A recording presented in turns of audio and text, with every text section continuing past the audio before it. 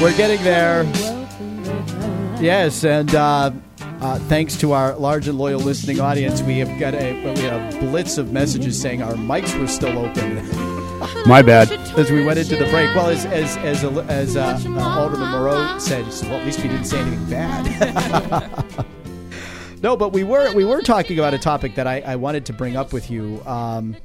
And that was the rezoning on South Mammoth Road. Yeah. There was a lot of people out there saying, and I heard it too, saying that you were going to abstain or you should abstain. And right there, that told me you probably weren't in favor of the project, because if you were in favor of the project, the people I heard the scuttlebutt about would be saying, oh, it's perfectly okay for her to vote. Yeah.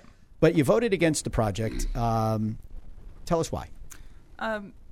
In the past 2 years in Manchester, there's been over 500 new high-end luxury townhouses and apartments, from Sundial to Candia Road to on Elm Street, the Riverwalk project. And I think we have enough of that at this time, and we need to work on something either more affordable or homes to bring in more families. The only people I heard, that were pro this project were the letters I got from The developer? The developer. And those people could financially gain from selling their properties, or the value increases. And everyone else in the wards that called me or emailed me were against it. Right. So now, is it more than just, everybody you heard from was against it that caused you to vote against it? Or perhaps there were other, other things that you looked at and Definitely. said you don't think it's good for the city? Me driving my daughter to school on South Mammoth Road is horrendous around 7 o'clock, 7:30, especially when the buses start coming. I can't imagine adding another 160 homes, 2 cars apiece, going up and down one way or the other, all the traffic lights down at that end of the road that'll have to go in. But it looks like it's going to happen. So, well, I'd be surprised if the neighbors didn't go to court. And I'll tell you, when the fellow who came and spoke about the protest petition, saying that if you remove the city as a direct abutter, for the roads and everything else, he read a specific sentence in the statute, which I have not read the whole thing of, I'll admit. Yeah. He said, well, we actually do have enough, because the law says you have to exclude these pieces. Hey, there's Mr. AutoCare. Yes. Greg, your mic is still up. Sorry.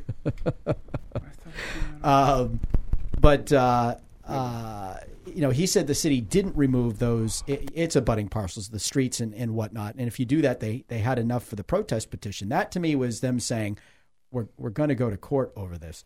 I hope they do.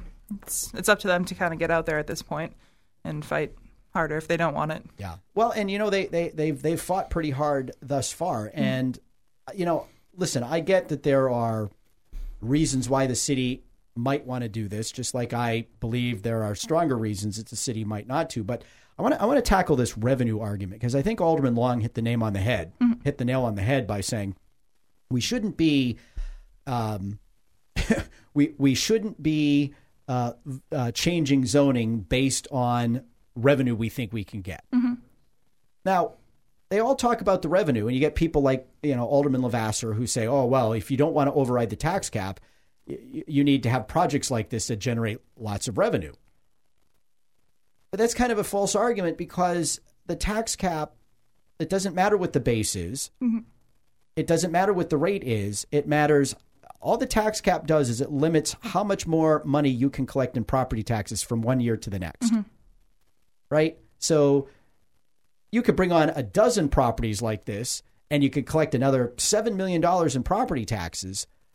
But if the tax cap only allows you to increase 1.2% or something, up $2 million, that's $5 million that's going to come back to lower the tax base. Now, the tax rate. Now, as a taxpayer, I'm kind of happy with that. Yeah.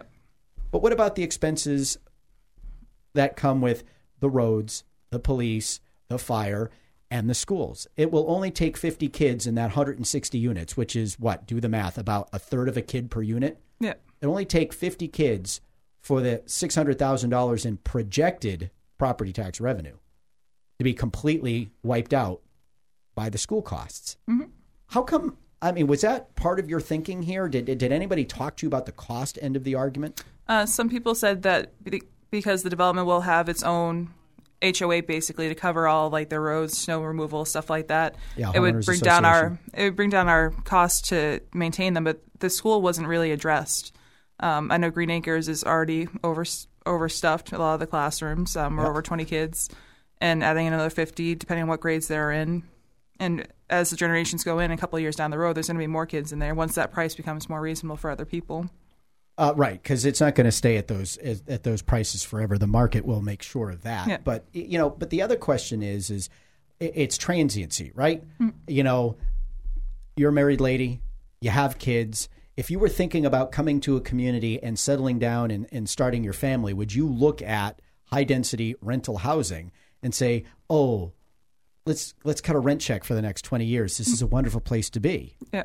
I think people that are looking for those high-end places in downtown city areas towards Elm Street, that's where they would want to be, not out in the sticks in a townhouse, high density. Right. And that's not the lifestyle. If you want the country lifestyle that they're putting this development in, you're going to build a house. Right.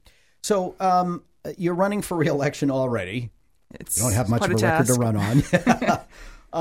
What has anything changed for you in terms of how you're campaigning for this office in the November election? Mm-hmm. And, if not, or if so, either way, what is your platform? What are you pledged to do if you get the opportunity to serve the people of Ward 6 for the next, say, 2 years? The campaign's maintaining the same pretty much. I'm doing the sign wavings on Saturdays. I'm doing I have a lot of roundtables, gatherings, getting the people closer together at the table at Dunkin' Donuts, whether it's educational-wise. I'm going to the education roundtable. I was invited. You mean you read the open invitation? Yeah, I invited myself. You invited yourself. Excellent. But, I'm trying to get out there to the big events with more people so I can get more face-to-face time with people. On top of that, on October 28th, we'll be hitting a lot of doors. Mm-hmm. So expect to see me, or my campaign helpers out there. You are you're pretty far along in a pregnancy. What child number is this? Number 2. Child number 2. 2 and done. two and done. How old? Now you have a daughter. Yep. I've met her. She's your mini me. She's my campaign manager. She's helped me a lot. How old is she? She's 7. So, oh wow! So you've got now. See, I have an 8.5 year gap between number 3 and number 4. Yeah. And of course, I'm a little bit older than you, so I kind of feel like I'm raising my grandkids. The last. Oh my God! I hope I don't get that feeling. It was exhausting. But how has being pregnant sort of affected how you've decided to campaign? Is it more sort of these neighborhood gatherings and roundtables and events like that versus, say, door-to-door knocking on doors? Or it was easier for me to do the door-to-door for the primary. Now it's getting a little harder since I have about 8 weeks to go, but I do plan on doing some more door-to-door as much as I can. Yeah. It is easier for me to have gatherings where people can come around. If you want, you can knock my house and we can have a chit-chat, or if you want to do a one-on-one meeting, give me a call or an email. Mm-hmm. I respond, I think anyone that's contacted me will say that I respond within a day for phone calls and emails. If I don't have an answer, I will get back to you. Yeah. Now, have you found sort of the learning curve being an alderman to be a steep one, or are you it pretty much common sense kind of stuff to you? The meeting was pretty much common sense. It's nothing you can really train for or take a class for. You just have to kind of jump in and get your bearings. Uh-huh. The first one went really quick, a lot of quick yays, nays, and yeses and nos, and but I think I'm getting the hang of it pretty quickly. Yeah. All right. So is there any kind of orientation for aldermen? I mean, has somebody sat you down and said, okay, this is how parliamentary procedure works? As a city clerk, I would think this would be up to the city clerk. As a city clerk, Matt Norman or his office reached out to you and say, Alderman, we want to spend a couple hours with you and help get you oriented? We got oriented to the HR packet, which is pretty thorough and a lot of benefits that I did not take. I was going to say, did they offer you? Did they offer you all sorts of thousands of dollars for health insurance, life insurance, and everything else you can think of? I don't need that. I have a full-time job, and I get that through my employer. There was no real introduction to parliamentary law, like you're saying, or things like that. It's just kind of jumping in and going for it. Cool. All right. So what are the issues that you're emphasizing when you're out there on the campaign trail?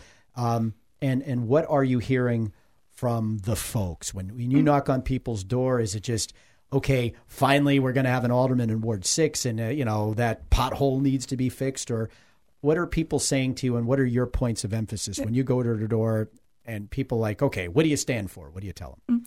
I think the main collective of my ward wants someone that they can talk to and call and get their answers from quickly. That's key point one. Secondly is the taxes. a lot of people are one side or the other on this issue. Some think we just need to have an open checkbook and give more money and it'll fix the problems. And other people are afraid of getting taxed out of their houses. I lean towards, I don't want to get taxed out of my house. I already pay a lot in taxes. We just need to use the money better. Yeah. Now, you have a daughter in the Manchester Public Schools, correct? Yep. What's your experience been so far with your daughter in the schools? Was she 7 years old? She's what, second grader? Yep. She's done first and second grade. She did private kindergarten because I needed the before and after school care. It was just easier for me. But so far, Green Acres is great. I have no complaints. The teachers are great. This year she has Miss Rivet, who's a great teacher, and she loves her job. So Cool. So, and as a parent, do you have, whether it's with Green Acres or the school district in general, do you have any particular concerns that you see with the schools that you hope the school board might address, or where are you there? There's plenty. Definitely the perception problem. One of the reasons why I moved to Ward 6 is because I heard Memorial and Green Acres and McLaughlin are the better schools to go to. So we chose a house that was newly built in that area. I feel that people here, West and Central, though some people have great outcomes there, you hear that, and you're like, maybe not. Maybe I'll go to Bedford or a different town. And that's why a lot of the kids were pulled from our schools and sent elsewhere. Right. Well, what do you think what do you think needs to happen to help this perception gap? I will say this while I have you, because you saw Principal Gillis from Southside and Principal Krantz from McLaughlin address the Board of Aldermen that night. And I sent them both a note because I felt pretty strongly about it. It was the first time I have seen administrators or anybody really from the district go before the Board of Aldermen and not make me cringe. They weren't martyring themselves. They weren't complaining about all the things that they didn't have and all the things that they couldn't do and all the disadvantages that our students face and how, but for them, the heroic, epic, educator that these kids would be, floating down the river somewhere. But I thought they were polite. I thought they were respectful. I thought they were positive. I thought they said, hey, thank you. Because you did this, we want you to know that we were able to do that. And oh, by the way, this is how we're engaged. And I was thoroughly impressed and pleased and thought to myself immediately, if more people in the district and more people who wanted to see change in the district did that, they would melt a lot of the public opposition, and they would show the public that they are actually appreciative and respectful and thankful, God forbid, for what they can do. And that typically encouraged people to want to do more. I don't know. So I'll give you some time to address what you think needs to happen to change the perception problems that the district has. Yep. I do plan on sitting on a lot of the school board meetings eventually, probably after November, once this whole campaign thing is over, if I get reelected. And if not, I'm still going to be there November through December, so I will still be sitting there. Well, I recommend you watch from home so that if you have your favorite adult beverage you like to sip on during horror flicks or whatnot, you can do that. So the perception problems for me, and I think for the surrounding towns, and a lot of the funding that we got from the surrounding towns is just, do they want the inner city school or atmosphere for their kids? And when they can choose between Pinkerton, Bedford, I'm not sure where Hooksett goes to. I think they go to... Hooksett goes to Central and West, but they also have agreements with Pinkerton, Bow, Pembroke, Londonderry, Yeah, so they're Bedford. scattered. Yeah. What we need to do is, make sure we invest the money appropriately, make sure we have the science programs that are going to draw kids here. That's a big thing. STEM, math, engineering, enhance those programs. I also think the vocational program that we have at MST can be bigger and better. Gotcha. All right, Alderman, if people want to learn more about your already campaign for re-election, if they want to questions for you, you have a website, Facebook page, phone number, email. What do you want to leave people with? I have my website up and going. It's ElizabethAnnMoreau.com. I have my Facebook at Facebook/Elizabeth Moreau, Ward 6. I also have my phone. It's 603-782-6776. I do ask that you mind the time hours. It's my cell phone, so if you call at 2 a.m, you'll be waking me up. Well, I would recommend you turn the ringer off. And then I also have an email at elizabethmoreau@mail.com. elizabethmoreau@mail.com. Correct. All right. Well, Alderman Elizabeth Ann Moreau, Manchester Ward 6, seeking re-election after being elected just 3 weeks ago. We appreciate you being with us here on the Toronto at Large Radio Show. Thank you. All right, we're going to take a break for traffic, weather, and sports. When we come back, Big Lou's in the house. Got a question about your car? He'll answer it.